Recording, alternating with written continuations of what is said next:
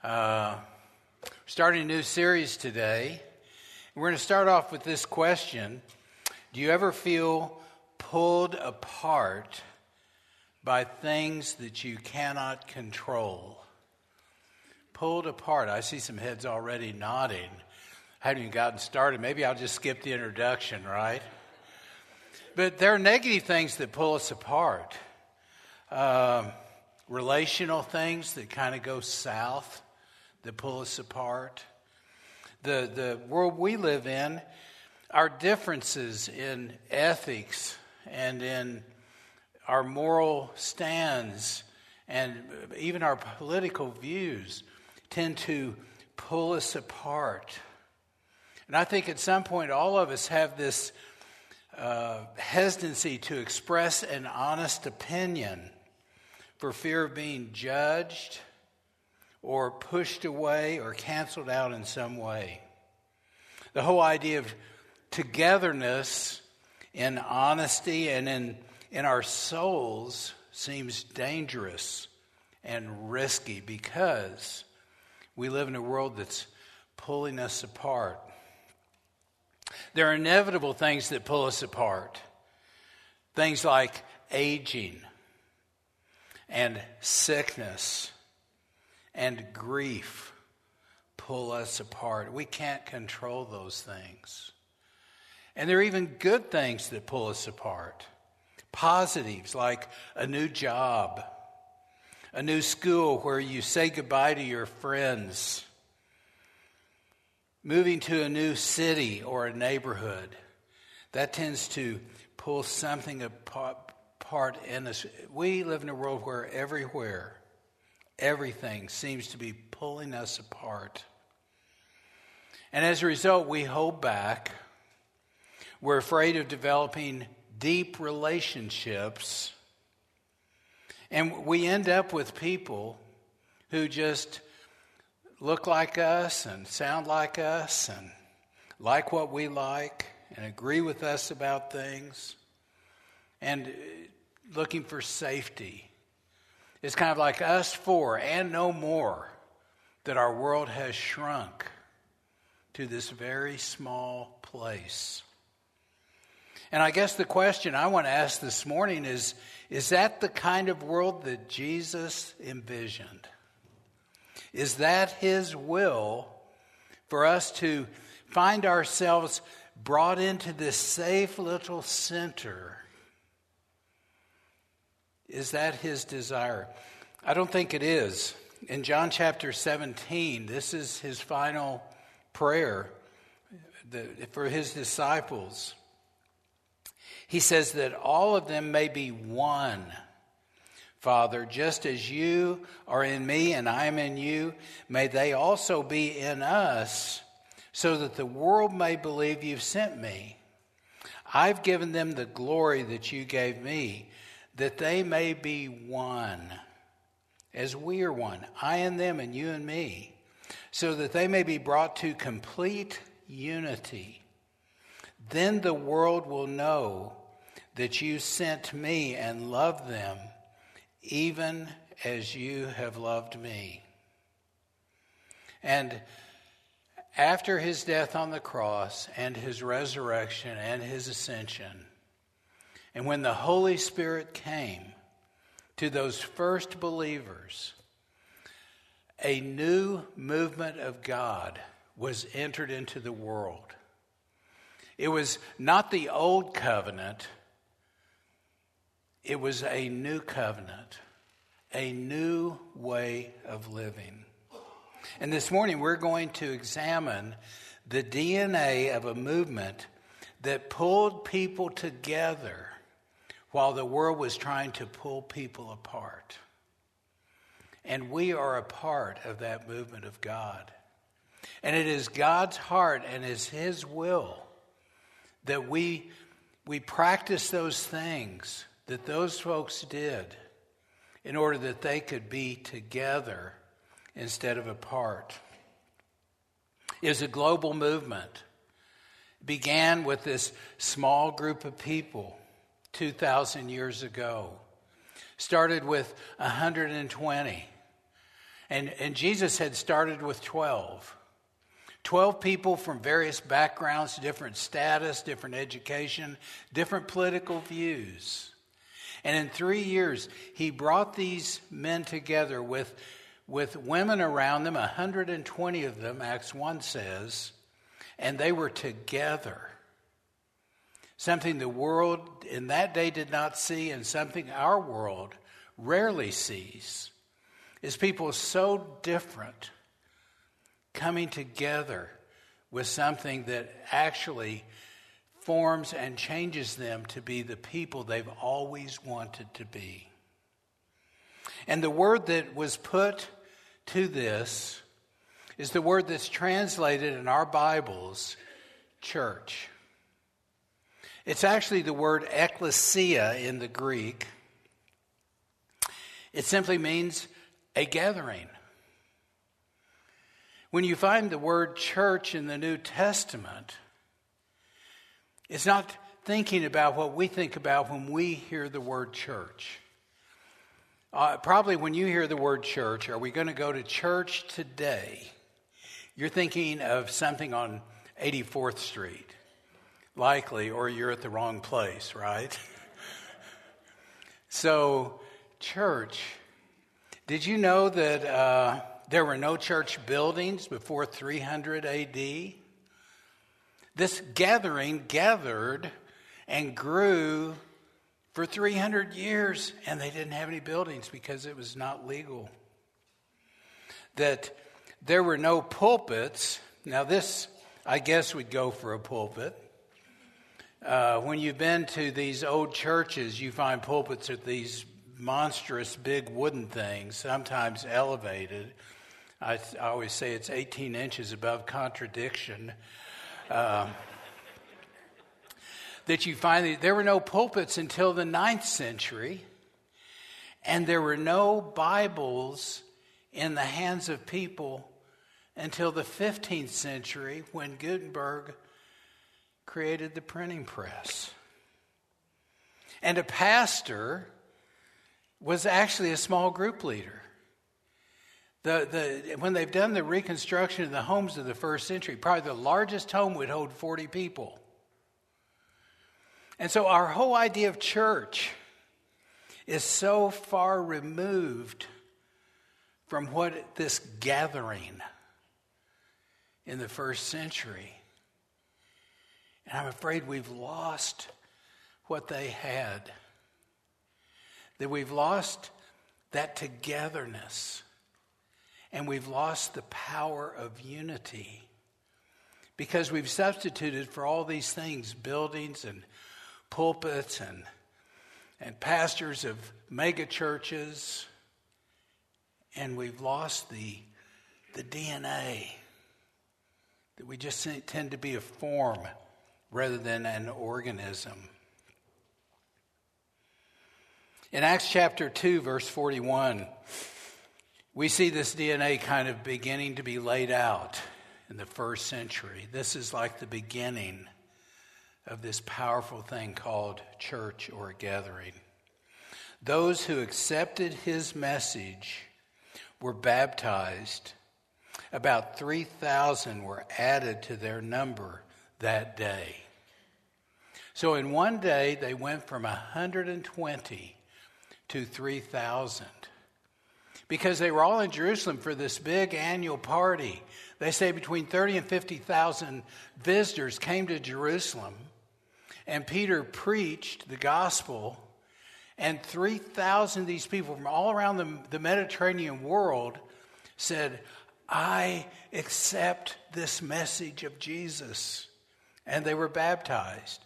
We don't have details on, like, where were they baptized? Who did the baptism? How long did it take, right? In early July, you might have read about this. Out on the West Coast, Greg Laurie, who is featured in the film Jesus Revolution, at Pirates Cove on the ocean, they baptized 4,500 people.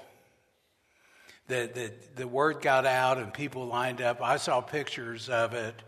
People just standing in line. Now, the baptism we have September 10th, we're not expecting that many. But if that were occur, we will accommodate it, okay? We'll figure that out. And so they believe Christ died on the cross and rose again from the dead, and they were all in. And this is the first evidence of this DNA. The movement of God that pulled people together while the world was pulling people apart started with faith in Jesus, followed by baptism.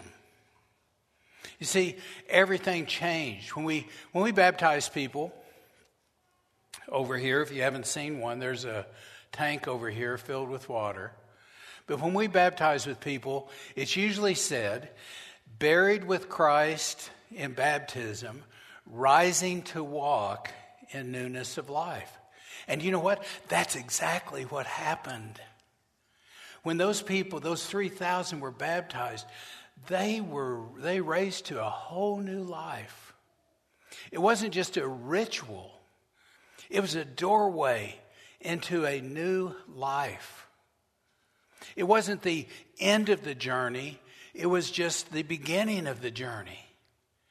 That these dear folks, when they scattered throughout the rest of the Roman world after this festival was over, that they carried with them that gospel and they lived it out. And we read the story of their lives as we read the rest of the New Testament. And then in verse 42, it lays out what that life looked like.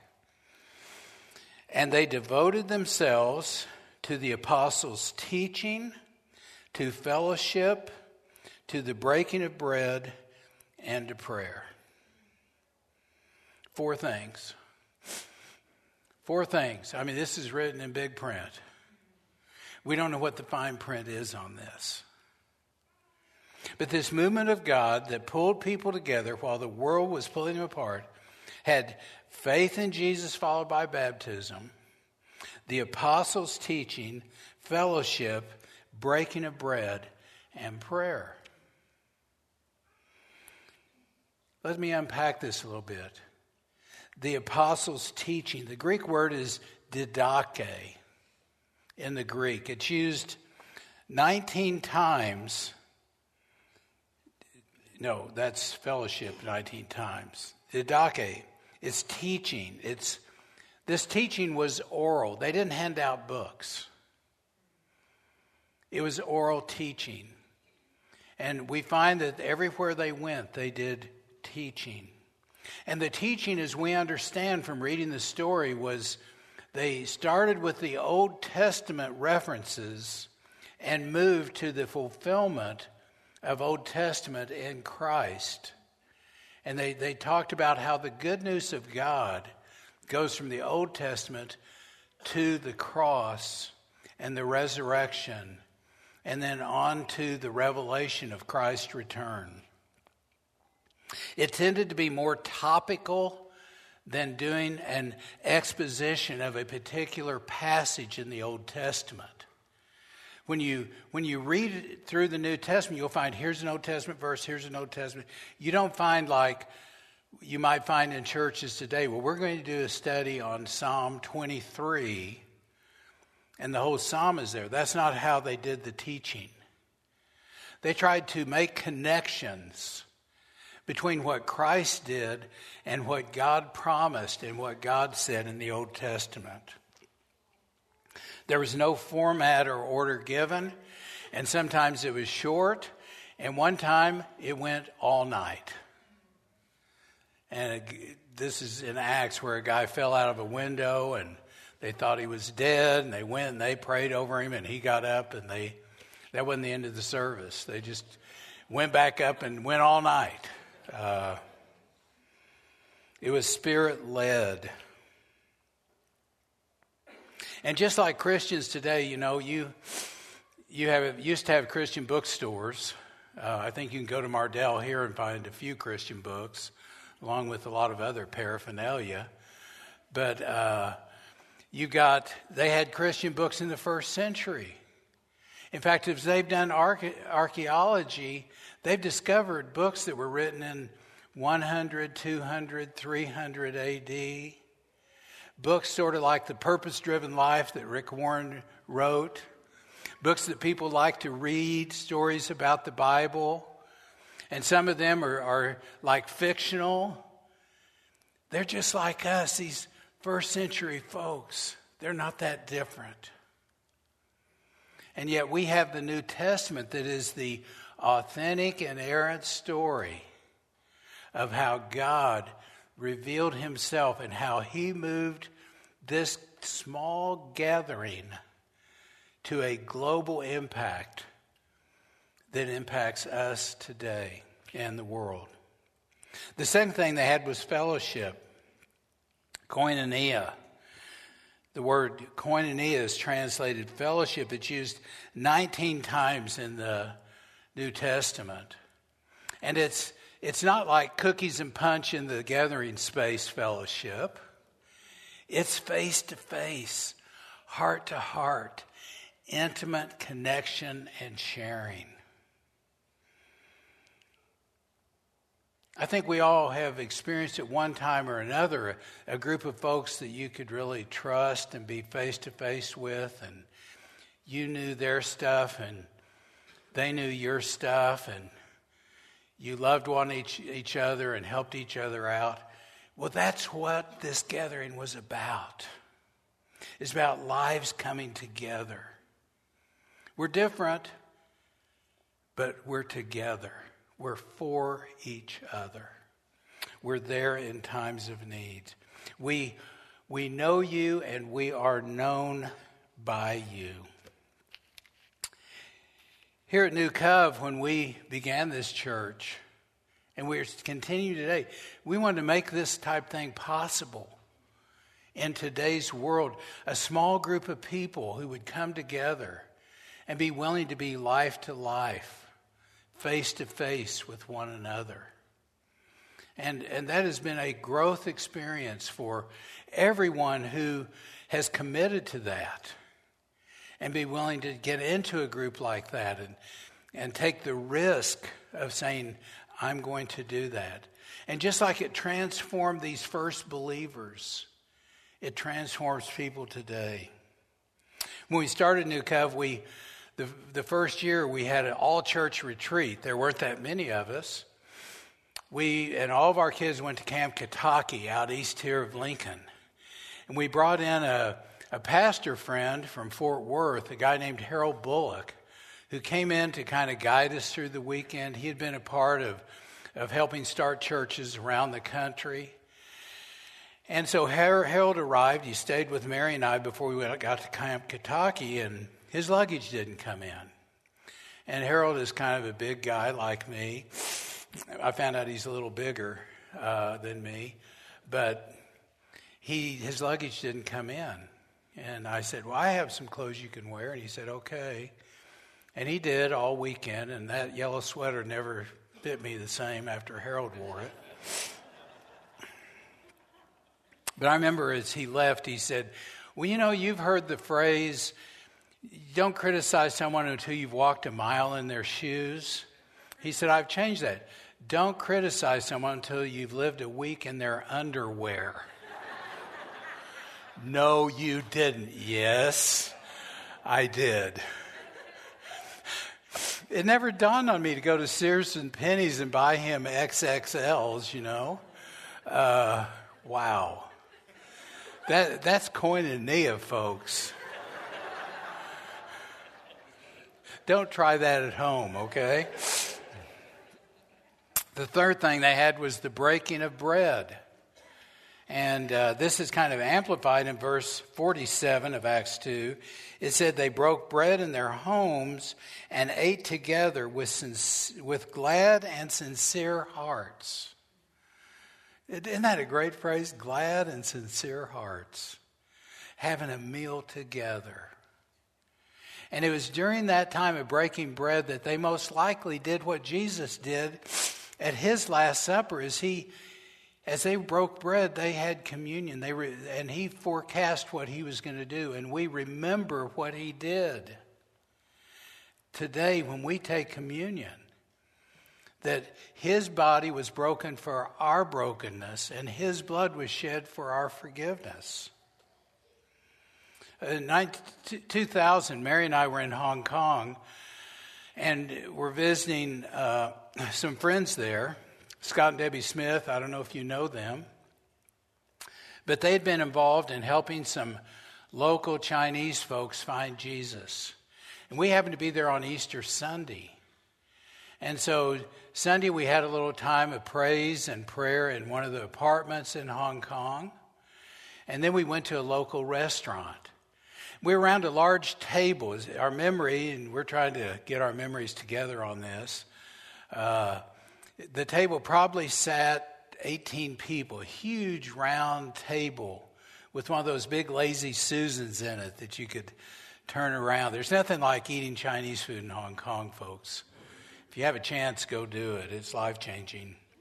And so we had finished the meal, and Debbie pulls a bottle of grape juice out of her purse and a little loaf of bread. And she said to these brand new believers, "We've never done this before. But when Jesus, and she told the story of his Last Supper. And they were leaning in as she told the story. And she had little glasses there, and they thought it strange she only poured about this much in each glass, right? And we took communion around that table. As Mary and I reflected on this, it's like, what a privilege. What a privilege in the year 2000 to sit with first-time believers and have them enjoying the fellowship together of breaking bread and then remembering what Jesus did. That's what they did. That's the DNA. This is what they practiced. And I hope in your small group that there will be a time when you break bread in a small group and somebody pulls something out of their cabinet, the juice and the bread, and you remember what Christ has done for you. And then it says prayer. This is prosekumai in the Greek. It means out loud prayer. It wasn't silent prayer. It was out loud prayer. Remember when we first moved to Nebraska in 1972, and we'd seen students at UNL come to faith in Christ. We had a little training thing in our basement on a rental house on South 49th Street. And there were probably 20, 30 UNL students there. And we were doing teaching and helping them. And Mary had prepared a meal upstairs. And I said, we're going to have a meal upstairs. And so before we go upstairs, Jim, would you lead us in prayer? Jim Katsinas, you might know him. He and Ramona were here for years, and they go to a church in Ashland now. And Jim said, I don't pray in public. It's like, ooh, okay. All right. Jerry, would you pray? And there's this long silence, you could just feel the heat going up in the room.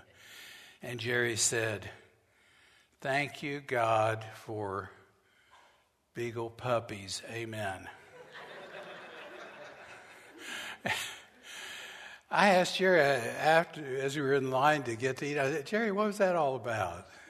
He said, "I couldn't think of anything else. I just went blank." I learned that praying out loud is really tough. I call it breaking the sound barrier. That to say something out loud, that's really tough.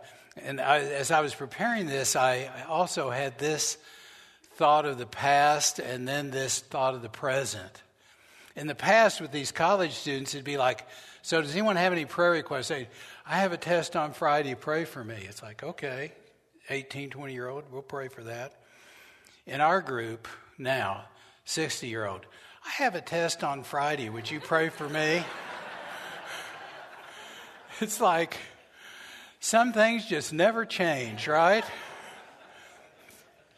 But learning to pray out loud. These folks learned to pray out loud. Look at Acts chapter 4, 24 and then 31. They had taken in some of these early leaders, and they had gotten them in trouble with the Jewish authorities, and they had beaten them.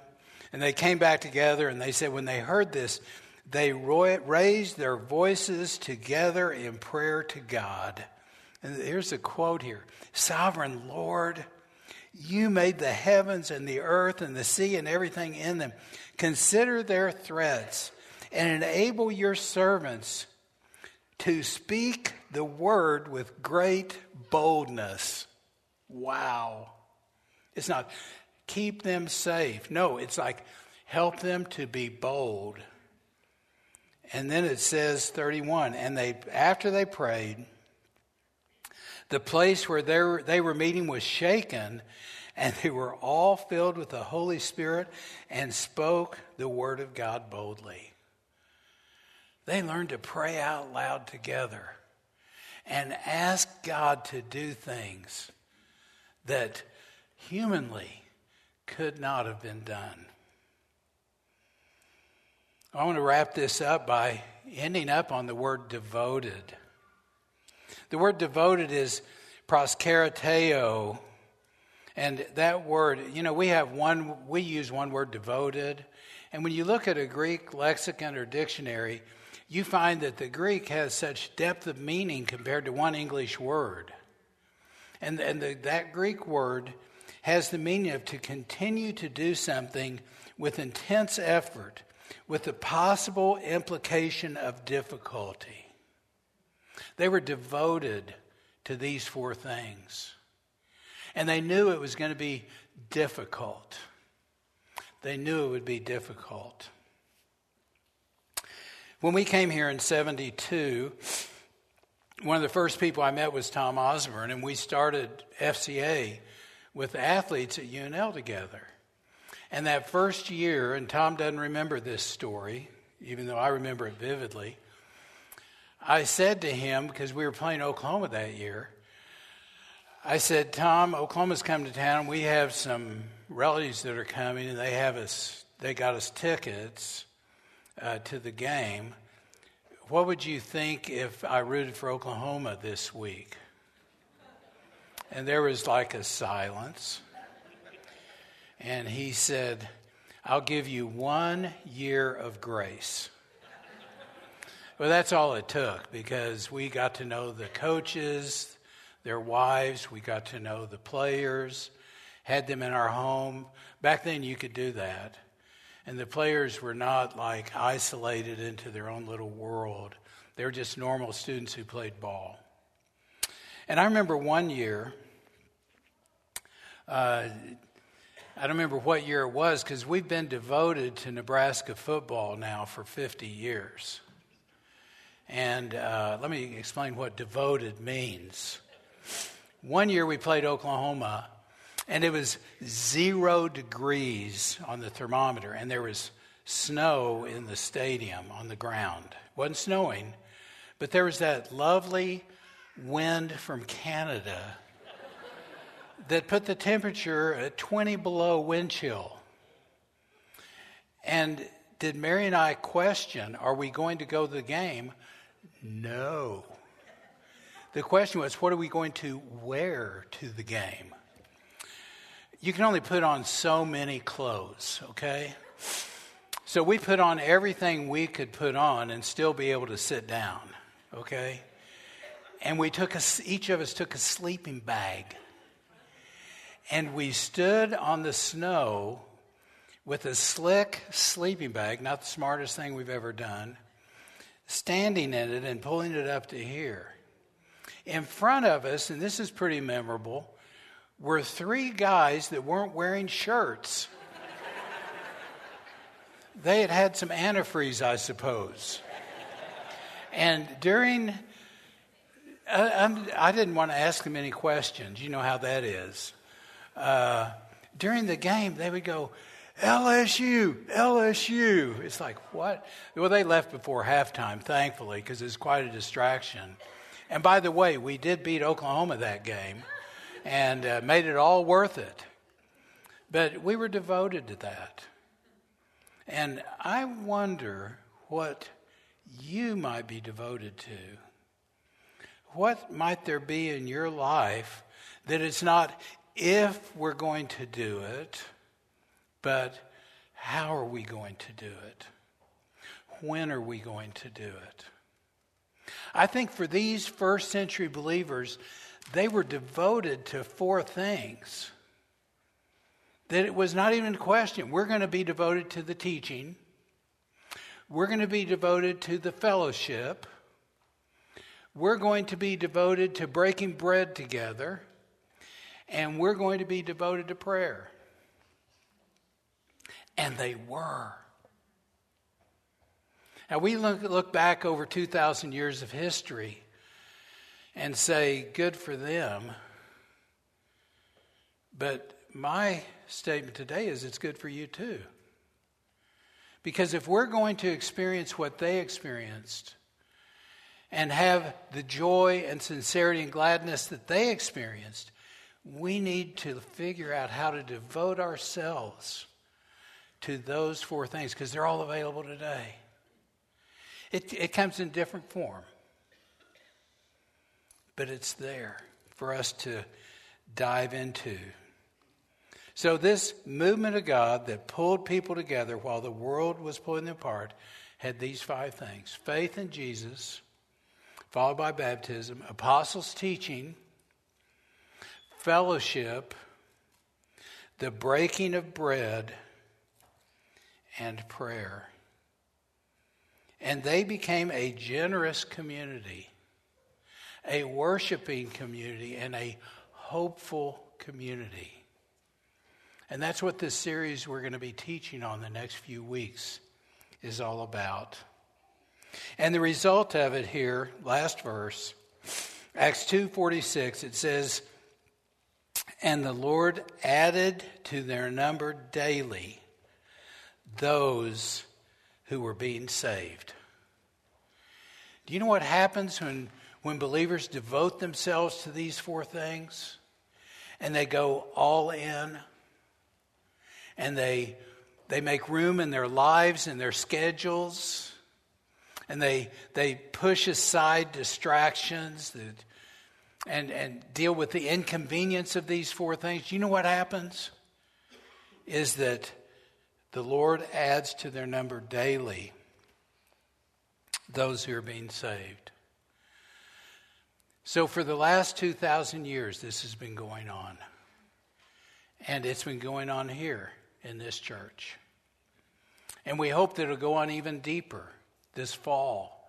As you have a chance to reorganize your life and reorganize your schedule, that you will say, we've got to make room for this in our lives.